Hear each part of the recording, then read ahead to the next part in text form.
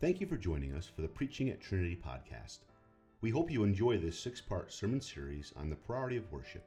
Here is our senior pastor at Trinity Baptist Church, Dr. Daniel Minton. We're going to look at a couple promises from God today as we talk about the fact that God is unchanging, and that should be a great comfort to us.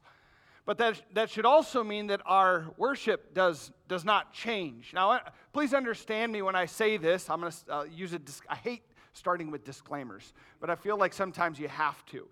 I'm not saying that some of the mode of worship never changes, but I'm saying the fact that we worship a God, as we talked about last week, we worship Him in spirit and in truth. If God never changes, then the truth never changes. And so the truth that we're worshiping, or the actual components that we're worshiping of God, the truth never changes, then neither should we in our style adjust the truth. It's because proper worship is founded in knowing and loving the true God, the Creator. And so worship is not based on practices. It's not based in rituals. It's not based in external actions. It's based on knowing and reverencing the one true Lord. And because He does not change, the knowledge of Him and the reverence that we give to Him should not change. If you look at the outline, you can see there's a lot of Scripture, and I have some I don't even include in there. And that's actually a reassuring thing to me as I was preparing to preach. I am going to inundate you, overwhelm you probably with Scripture. You will not be able to turn quick enough.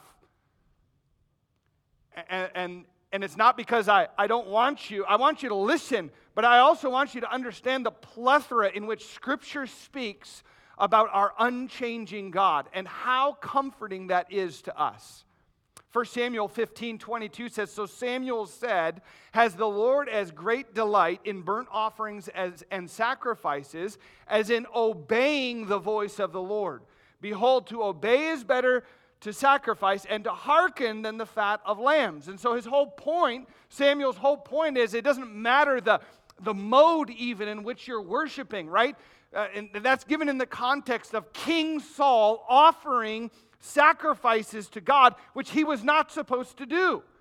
And so Saul says, but I obeyed. I gave God the sacrifice He wanted. And Samuel's point is, yeah, you may have done the right ritual, and you gave exactly what God gave, but you were presumptuous in your giving. You didn't worship Him with your heart. You went through the right ritual or the right mode, but you didn't do it in truth. And so your sacrifice, not only was it useless, his sacrifice was actually an abomination to God, because Samuel thought he could worship God in his own way. Hosea 6:6 says, "For I desire," this is God speaking, "for I desire mercy and not sacrifice." Now think about that. And this is going to be a common theme, we put God into box. The Old Testament box and the New Testament box. In the Old Testament, God behaved a certain way. He was a God of wrath and vengeance and anger and law. And God in the New Testament is a God of love and tenderness and mercy, right? The God in the New Testament is the eyes of Jesus. And that's what we think sometimes. And yet here in the Old Testament, Hosea 6:6 says, I desire mercy and not sacrifice. And the knowledge of God more than burnt offerings. So that gets to the very heart of worship, straight from the Old Testament. God desires our heart in worship. It's not about the external practices.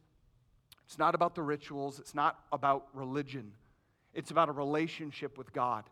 And knowledge of the true God provides us with the basis in which worship can begin.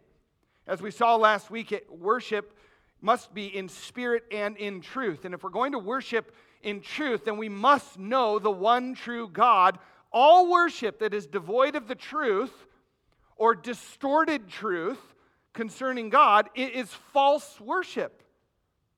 So worship necessitates knowing and understanding God. And we're told that in Proverbs chapter 9, verse 10. The fear of the Lord is the beginning of wisdom, and the knowledge of the Holy One is understanding. And so we're going to talk about, we could look at a lot of attributes of God, but we're going to talk about the fact that God is unchanging. Because if God is unchanging, then what God has said about himself in the Old Testament and the New Testament is the same. And what God has said about the Old Testament about himself is still just as relevant today as it was 4,000, 5,000 years ago when these things were being recorded. And so God does not change. That's what immutability really is. The definition is always the same, unchanging, not subject to change. God is unchanging. He cannot change. Would you go with me to Psalm 102? There's a couple times I'm going to have you turn with me in Scripture, just because I want you to see the basis in which we begin and then the basis in which we end. If you'd like to turn to these others, please, you're welcome to, but I am going to read them quickly. So they're written down, so you can turn if you'd like, but you can also just write them down yourself and go back later. As a pastor, I always love it when I hear that people went back later and continued to study Scripture. Psalm 102, verse 25 says, "Of old, you laid the foundation of the earth, and the heavens are the works of your hands.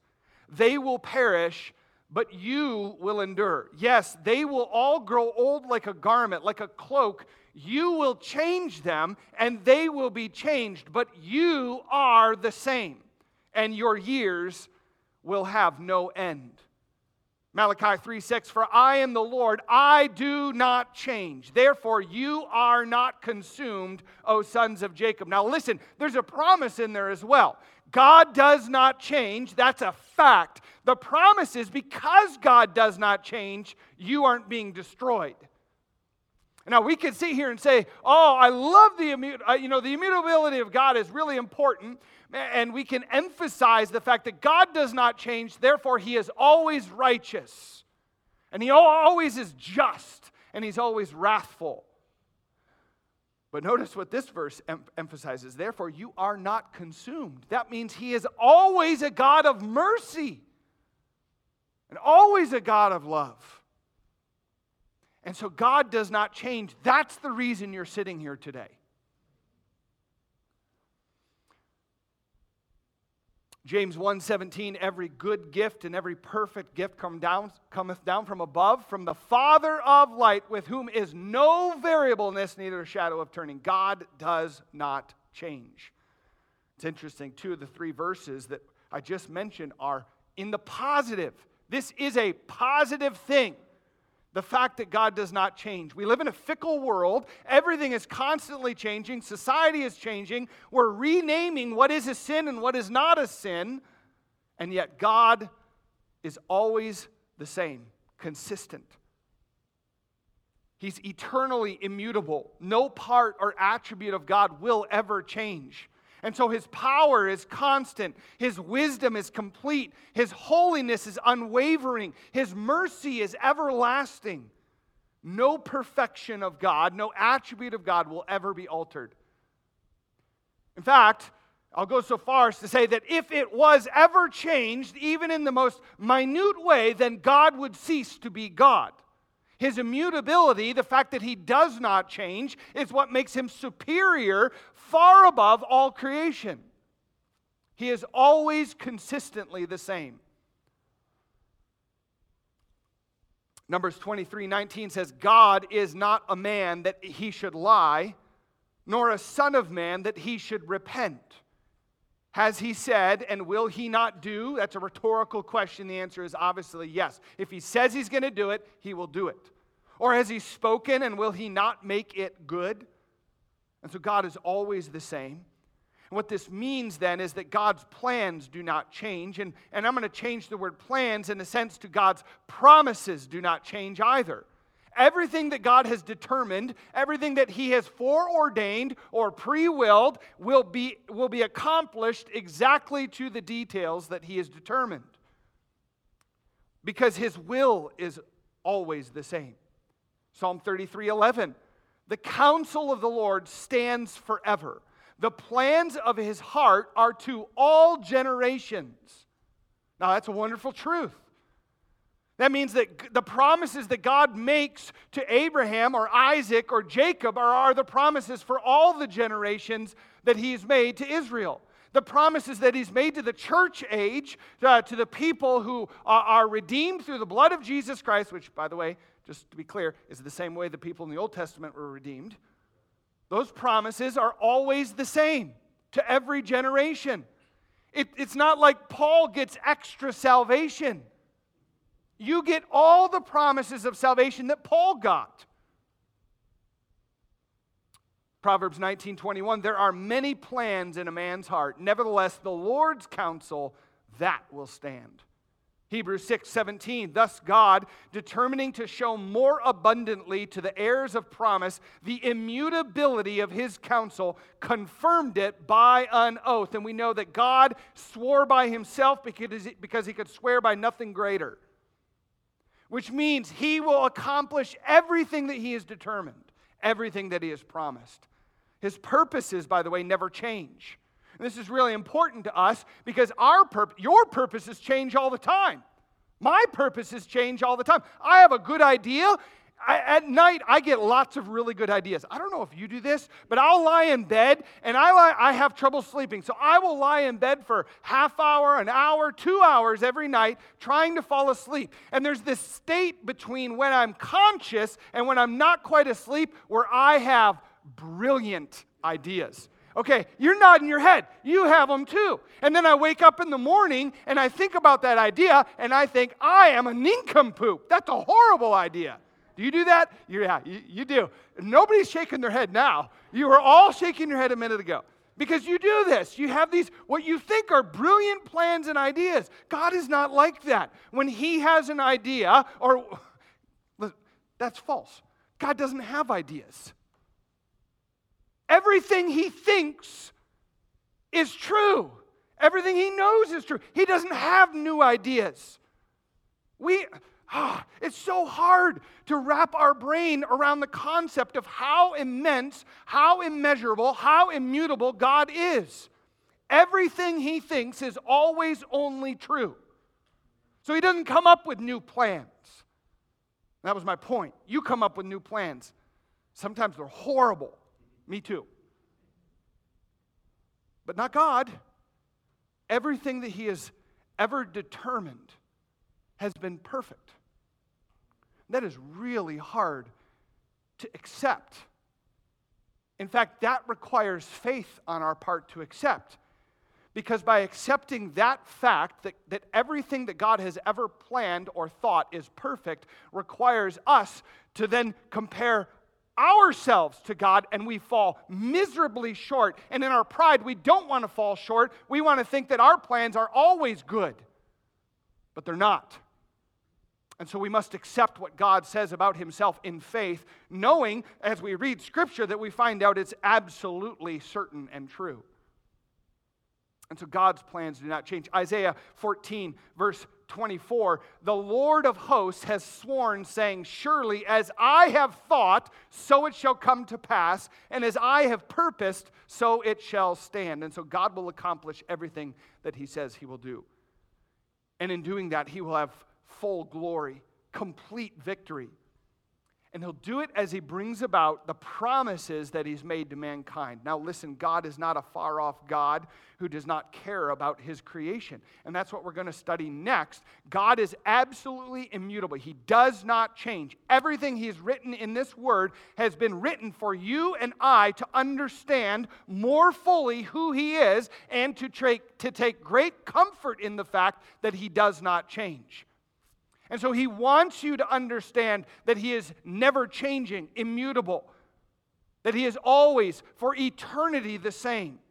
Because the ramifications of that are very important, especially when it comes to worship. And so let's talk about the importance of an unchanging God. And I really only have 2 points with some subpoints under it. And the first is the danger of changing the unchangeable. The fact that God does not change should cause us pause, and we should examine our life to make sure, wait, where am I tempted to change the unchangeable God? In my mind, how am I tempted to conform God to my thinking rather than to conform my thinking to an unchanging God? There's a danger here of confusing immutability with immobility. The fact that we'll say God cannot change, which is true, but then to say that God therefore cannot act is not true. God is not bound by the parameters of mankind. He is not immobile. It's not that God cannot work because of who He is in His perfections or His attributes. It's not saying that God cannot act. He can absolutely do all things according to His will. And so He's not limited in action because He is changeless. Rather, He will always be consistent or constant in His actions. He will always only be holy and righteous. He will always only be just and merciful. He will always only be a God of consistent wrath and constant love. And those seem contrary to us. It's very hard to we can't. Because in mankind, we see these attributes as being opposing. To be just, giving people what they deserve, and merciful, giving people what they don't deserve. They seem at odds with one another. And yet God is always only those things. Perfectly just and perfectly merciful. And because these things seem to be opposing to us, we think that God then is unable to act at times because of His justice or because of His mercy. And that just goes to prove what we're going to look at in a second, the transcendence of God, that God is far above us, and His ways are far above our ways.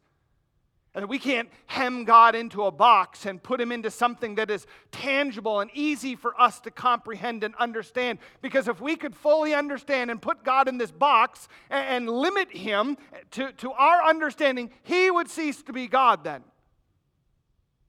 He is so far above our ways. And so we have to be careful that we do not confuse immutability, the fact that God never changes, with immobility, the thinking that He cannot act sometimes because of His character. He is always consistent and constant in His actions. The other danger is making our own God.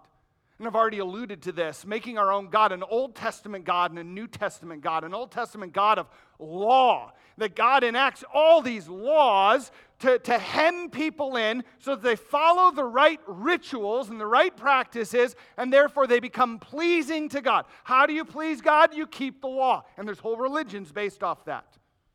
And then there's this God of the New Testament who's done away with the law.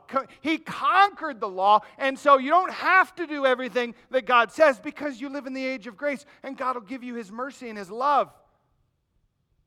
And both of them are false.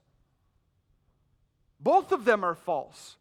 For the one, the belief in the rituals lends us to believe that God doesn't care about our heart. As long as we do the right things, God will be pleased, and therefore we can earn, we would not say this, but that's what it lends to, we would earn God's favor. So we've just created our own God. In fact, it would be a God very closely associated with Judaism, Islam, Catholicism. It's a works-based religion. That I earn God's favor by keeping the law. And that's the God of the Old Testament. And then we have the God of the New Testament. Some people would believe that He's a God of love and a God of mercy, so He doesn't care. Yeah, we're going to make mistakes, but that's why He sent His Son, because He loves us. And He just requires that we love Him back. And God will just give us favor. And so you can do whatever you want. And there's whole sections of Christianity that teach this. You just do whichever. We live in the age of grace. It's on the grace of God. So we recategorize sin and ignore what God thinks about sin. And in doing that, we create our own God. Both of these are ditches. When we study Scripture, we find that the God of the Old Testament is absolutely a loving and a merciful God. In fact, you want to know about the long-sufferingness of God? Read the Old Testament, who generation after generation is patient with mankind, drawing them to himself. He's so patient with an entire nation because he promised he would accomplish redemption through that nation. And so because of the promise of God and because of the long-suffering of God, the patience of God, he waits for them and he pulls them and draws them back to himself time and time again. You want to learn about a merciful, long-suffering, patient, loving God? Read the Old Testament. And at the same time, you want to learn about a God who is just and wrathful? Might I remind you, there's a book called Revelation, How the Bible Ends, in which God spends chapter after chapter, I believe it's 22 chapters, describing his wrath that he will pour out on a world who has abandoned him in the realm, or in the claim of love. All is love. And the world abandons him, and he pours his wrath upon them. God has never changed from the Old Testament to the New Testament. We just change what we want God to look like. Mankind changes who they want God to be. People are tempted to treat God differently according to how they feel, according to the culture, according to the religious practices. And yet God cannot change, and this is terribly dangerous. You know what the only difference between the Old and the New Testament is? The Old Testament has a lot of promises about salvation that are made, and the New Testament, they're fulfilled. That's it. Promises made in the old and promises kept in the new. It's all about mankind's perspective that's warped that, looking forward or looking back to the promises of God. By the way, not all the promises of God are complete yet either. And so God has not changed. God still hates sin. And there's no recategorization of sin that is acceptable to God, because God is always holy and he always hates sin. He must be separate from sin. So let's get to the good part. I don't want you to be discouraged. It's already a cloudy day and I already feel like people are a little lethargic. Can I tell you, there is incredible comfort in this. The fact that God does not change. And so I want to give you 5 ways that God's immutability comforts us. The first is that God, in his character, can be relied upon. That means, of all the things in this world that I can trust, God is number one. There is no second. Everything else, there is no second. Can you trust yourself? No. And you know that better than anyone. Can you trust other people? We'd be even quicker to say no. We can't trust anything in this world. There is one thing we can trust: God. He is always the same, yesterday, today, and forever. And what an incredible comfort that is. This world is so inconsistent. This world is anything but constant. It is changing. It is fickle. It is disastrous. It is deteriorating. The second law of thermodynamics tells us that. Everything in this world is deteriorating and falling apart, except there's one thing that's always the same: God. Ephesians chapter 4, verse 6, one God and Father of all, listen to this, who is above all and through all and in you all. God is transcendent. He is far above creation. Revelation chapter 4, verse 11 says, you are worthy, O Lord, to receive honor, or to receive glory and honor and power, for you created all things, and by your will they exist and were created. God is always the same, and every molecule on this earth and outside of this earth has been put together by God. Not only is he far above creation, he is also intricately involved in creation. God is immanent. That's what immanent means, to be intricately involved in creation. Job chapter 12, verse 10 says, "In whose hand is the life of every living thing and the breath of all mankind." Now think about that. Not only did God create everything, and his ways are higher than his ways, and his knowledge is far above everything that he ever created, but on top of that, he is sustaining every breath of every living thing. Go ahead, take a breath right now. That was a gift of God. And the next one, that was him too. And the next 10,000 that you take are because of God. He is in absolute control of all things. And he's involved in every part of creation. Acts 17:25. "Nor is he worshipped with men's hands as though he needed anything, since he gives to all life, breath, and all things." God doesn't need you. You don't want to worship him? That's fine. He doesn't need your worship.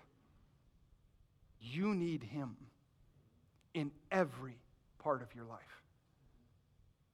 Now again, this is a really hard truth to accept.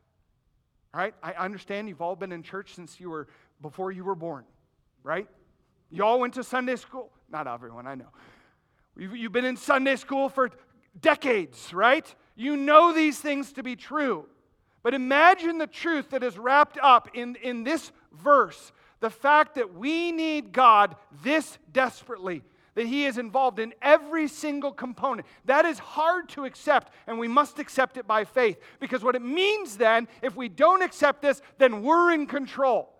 But if we're going to accept this truth, then we have to acknowledge that our ways are not always best. And we're going to have to acknowledge that God's ways are always best. And that God cares about every detail. And that gets really sticky sometimes in our life when we find ourselves in what we would call bad situations. Whether they be our doings or someone else's doings. Or just unfortunate. And somebody gets a terminal illness. And we sit here and we say, how can God be involved in all things and still be good when bad things are happening to me? And we ask questions like that. That's when faith gets real. That's when this verse is difficult. Not when we're sitting in Sunday school and we're perfectly content and the air conditioning is working and all things like that. That's when faith gets real. And just to answer the question, because I don't think it's a very difficult question, how can God be God and still allow bad things to happen? The easy, very easy answer to that question is that they're not happening because of God. They're happening because of us. They're happening because of sinners. And God is so good that he took this deformed, deteriorating world and he sent his only begotten Son into the world that he might redeem all mankind. God has provided the solution. That's because God is good. And we get so we get looking at this world like a periscope, and all we see is the very small detail right in front of our eyes, nothing more. And in those moments, we fail to remember who God is and how great God is, and we fail to respond in faith. God is immanent, closely involved in every particle of creation. Colossians 1:17 said, "And he is before all things, and by him all things consist." And so he is constant. And yet, as incredibly comforting as that fact is, it is difficult for us at times. And so I ask you today, how can you take refuge in the truth that God is transcendent and immanent? What should that do to your heart in moments of despair or moments of question or moments of discomfort in your life? How should that impact how we behave and how we think? How should that affect our worship When we come and we sit in a service and we give God praise, or not even sitting, you're at home in your own rocking chair. That sounds really old. You're in your lazy boy or wherever, and you're reading your Bible. How should that affect your worship? That God is always the same. Well, the second comfort in the fact that God is immutable is that God cares about the requests of His creation. We're told to bring our request or make our request known to God, and that we receive our request when we ask them in His will. And that's a great truth, but it's hard to do. How do you ask for God in His will? Well, you have to know what God desires. And you have to know what God thinks. You have to know what is true and what is not true. And you have to move your emotions or remove your emotions from the situation, asking God to give you the desires, but asking God to change your desires so they match God. And God will always accomplish His will. And so we should make our requests known to God. And we should ask, I think this necessitates us asking God to change our hearts. Now again, that's really hard to do. Because in a moment of deep request, we want what we want. And to pray to God to change our hearts at times can be a dangerous thing. Can it not? When we ask God to fix our thinking and to change our desires so they match His desires, we usually don't want our desires changed. That's the problem. And so to ask God to change our desires sometimes is dangerous. It's kind of like asking God to teach us patience. Be careful. You might not want that. And yet in the end, we can say it is good because God is always good. His ways, His will is always best. He always answers perfectly with full, unchanging knowledge. And so we should make our requests known to Him. That should be a comfort to us. Third comfort is that God desires to give mercy to His creation. This is a great promise. David understood this as he called out to God in a moment of sinful repentance. David commits sin with Bathsheba, he commits murder, he commits just a plethora of sin, and then he tries to hide it for months upon months. And finally, he's confronted with his sin. And after a time of brokenness, he says this in Psalm 51:17, "The sacrifices of God are a broken spirit, a broken and a contrite heart. These, O God, you will not despise." And so David knew it wasn't ritual that God wanted. It wasn't sacrifice that He wanted. He wanted David's heart. Jeremiah 33:3. We love this verse. It's a wonderful verse. We're going to turn here in a little while. It's a great promise. It's a verse of promise. "Call to me, and I will answer you and show you great and mighty things which you do not know." Who in here does not want to know and understand great and mighty things from God? We all want it. In fact, secretly, maybe not even secretly, sometimes we desire to see God like the Old Testament people got to see Him. We do. That's not a bad thing to desire to see the holiness of God or to see the righteousness of God or the glory of God on display. But God wants to show us more than just that. We'll come back to that. But God desires to give mercy. Now, how do I know this? Well, the entirety of Scripture was written with this in mind. All the way back to the promise in the garden to Adam and Eve that God would send a Redeemer, to the completion of the Redeemer when Jesus Christ came and lived and suffered and died and rose from the dead to provide redemption for mankind, all the way through the New Testament until today when God is revealing that grace to mankind. The entirety of the Bible is written with one enormous promise in mind, that God would redeem His creation. Yes, God desires to give mercy. The fourth comfort that God's immutability brings is that God must act upon his character. He must be just, and he must be righteous. A.W. Pink says this: God will not deny himself to gratify the lusts of the wicked. And there's a lot of so-called Christians that need to understand that truth today, that God will not deny himself to gratify the lusts of the wicked. There's a whole generations of Christians who are claiming that God is love and God is forgiving, and therefore God, we can do whatever we want and God will still provide redemption. And although in a sense that truth is real because we've all done what we wanted and we've all been sinful and depraved and God has provided redemption, it does not mean that we are without excuse or without answer. And so I think I can say generally that no true follower of God will live however they want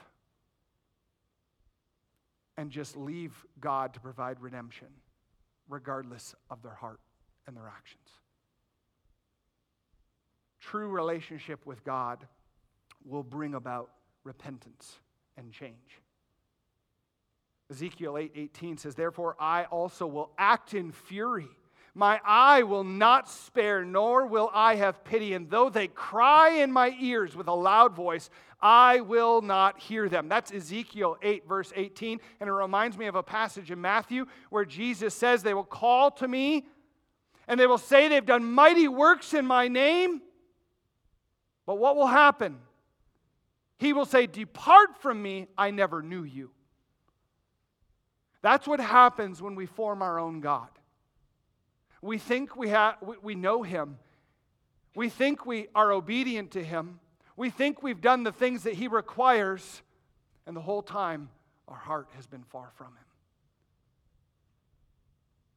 And yet there's great comfort in knowing that God will always act upon his character,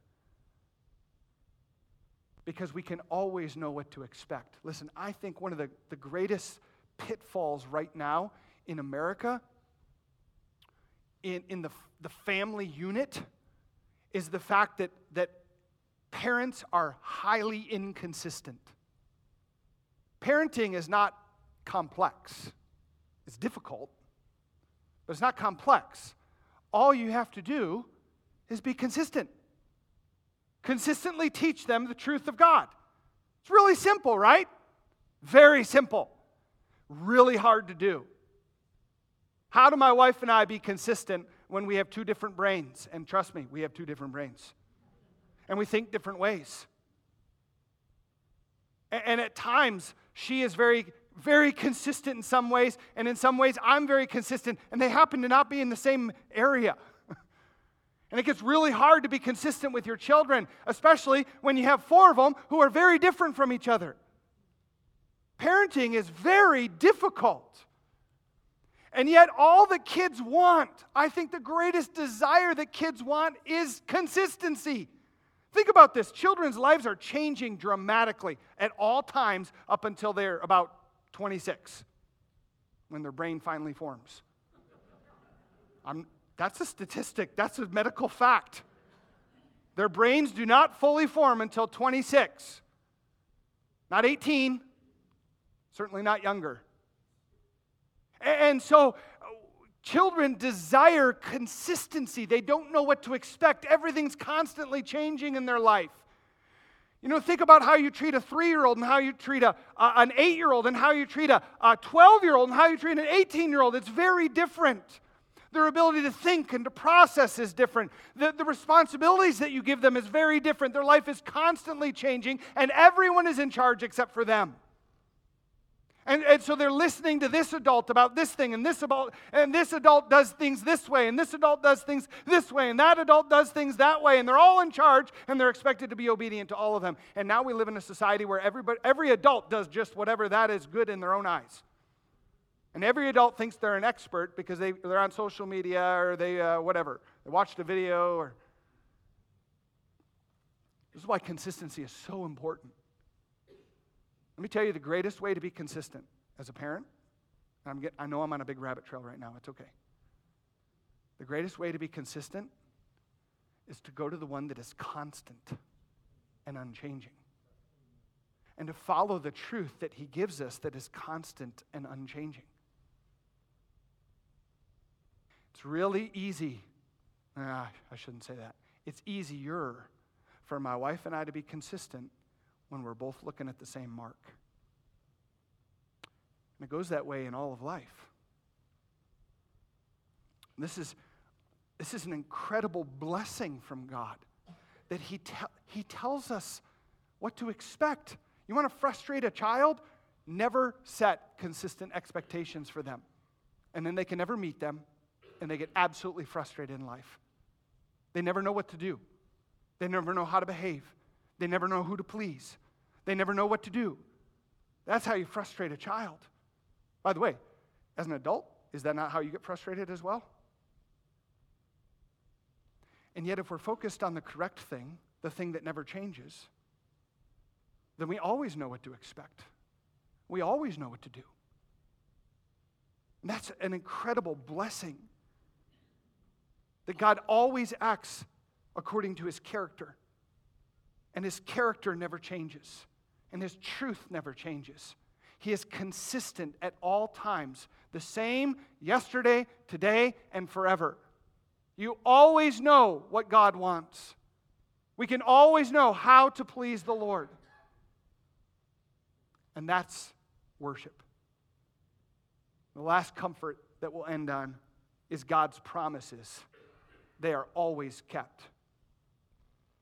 God will accomplish everything that he has said, and he will accomplish it in the manner in which he has said it. And what a great comfort that is. In a world that is unstable and constantly changing, God will always do what he said.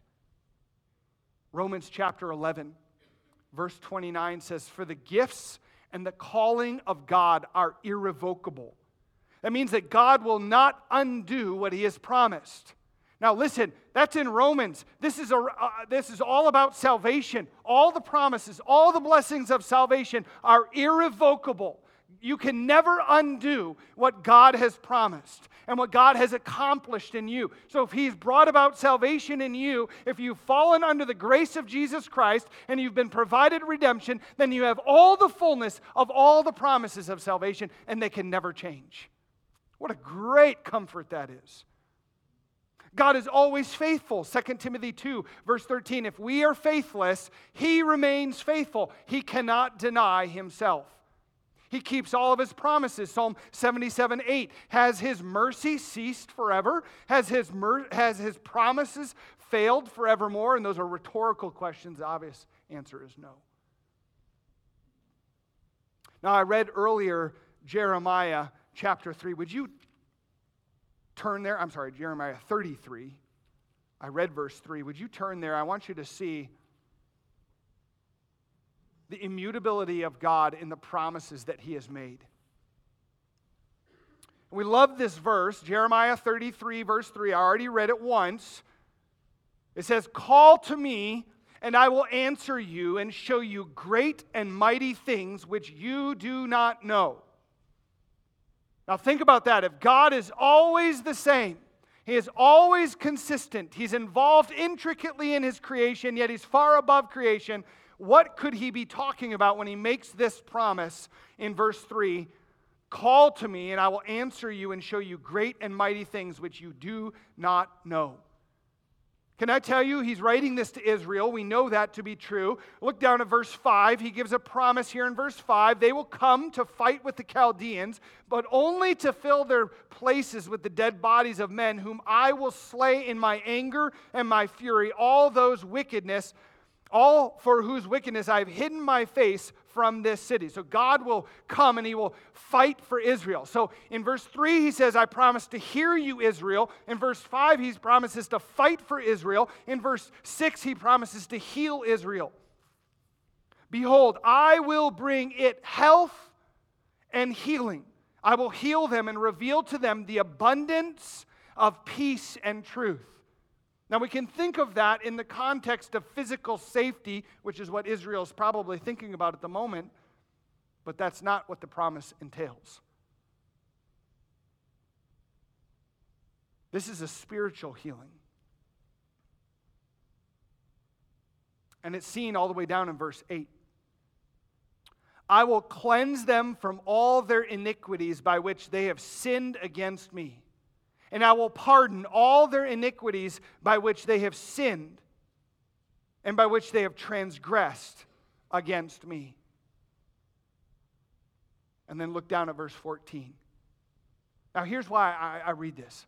God made these promises to Israel.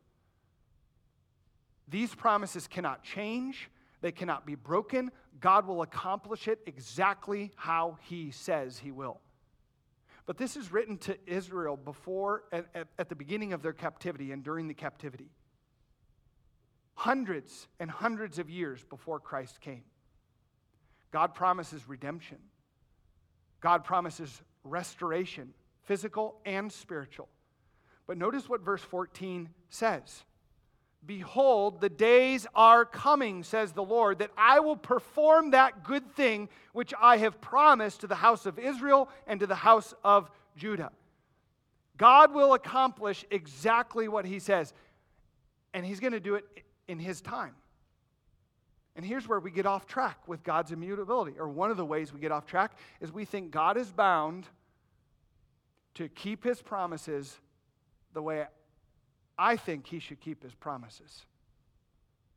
Everyone who He's writing to in Jeremiah will not see these promises fulfilled in the flesh. They won't see the restoration of Israel. They're not going to see the restoration, the spiritual restoration of Israel through Jesus Christ. It won't happen for hundreds of years. But when Jeremiah is saying it here in Jeremiah 33, it's as good as done. Because God promised it. And that's what matters. God will cleanse the people of their sins. Every promise that God has ever made will be accomplished. And whether they're fulfilled in our lifetime or after or before, we can take absolute heart to the certainty of it that they will be accomplished. Matthew 5:18, for assuredly I say to you, till heaven and earth pass away, one jot or one tittle will by no means pass from the law till all be fulfilled. 2 Corinthians 1:20, for all the promises of God are yes, in Him are yes, and in Him amen to the glory of God through us. 2 Peter 3 verse 9, the Lord is not slack concerning His promises. Some men count slackness, but is long-suffering to usward, not willing that any should perish, but that all should come to repentance. God is not slack. He does not let up. He is not slow to act. He didn't forget about some promises and He kind of gets them done later. No, He accomplishes everything that He has promised in the time frame that He has determined. And not one small detail will be left out. God is not some fickle being that changes with culture or changes with society or changes with time. He is eternally the same. And we're even promised this, that Jesus Christ is the same yesterday, today, and forever. And there's great comfort in the fact that God does not change. And God accomplishes everything that He has promised. Our world right now is under deep attack. The truth is under attack. Scripture is being fulfilled right now. Romans chapter 1 says that they will turn the truth of God into a lie. It's happening now in our society. It's been happening for thousands of years. It will happen, it continued on after you pass. Mankind will continue to change the truth into a lie. And yet it doesn't mean that the truth becomes a lie. Because the truth is always the same, because God is always the same. Truth matters. And truth comes from an unchanging, transcendent one who can not only not be changed, but will keep every promise that He's ever made. And here's where it matters for us. We must conform our worship to Him. Not the other way. We must make sure that we worship Him in spirit, but today we're focusing on truth. His truth, not our truth. And so let me ask you, what about God's unchanging perfections encourage your heart? You should be encouraged by the fact that God never changes. How does that encourage you? What about God's transcendence? The fact that He's far above creation challenges you. You should be challenged by the fact that God is far above you, His ways are far above you, His knowledge is far above you, but you should also not just be challenged by that, encouraged by that. So how are you encouraged and challenged by that? And how can you better prepare your heart to come before an immutable God who is the Lord of all, who never changes? Worship is not about us. And I'll just state it because we know it's true. If you came here today for you, your worship is false. You either came here today to worship God or it's false. Because worship is all about God. Now, with that said, it doesn't mean you're not blessed. It doesn't mean you can't recognize the truth and it deeply affect you. But the motive of why we're here should always be to give God what He deserves, for He does not change. Let's pray. We hope that today's message has challenged you spiritually and has been an encouragement to you in your walk with the Lord. For more information about Trinity Baptist Church, or if you have questions about your relationship with Jesus Christ, please contact us on our website at tbcwestfield.com or on Facebook or Instagram at tbcwestfield. Thank you so much for listening today. Join us again next time for more Preaching at Trinity.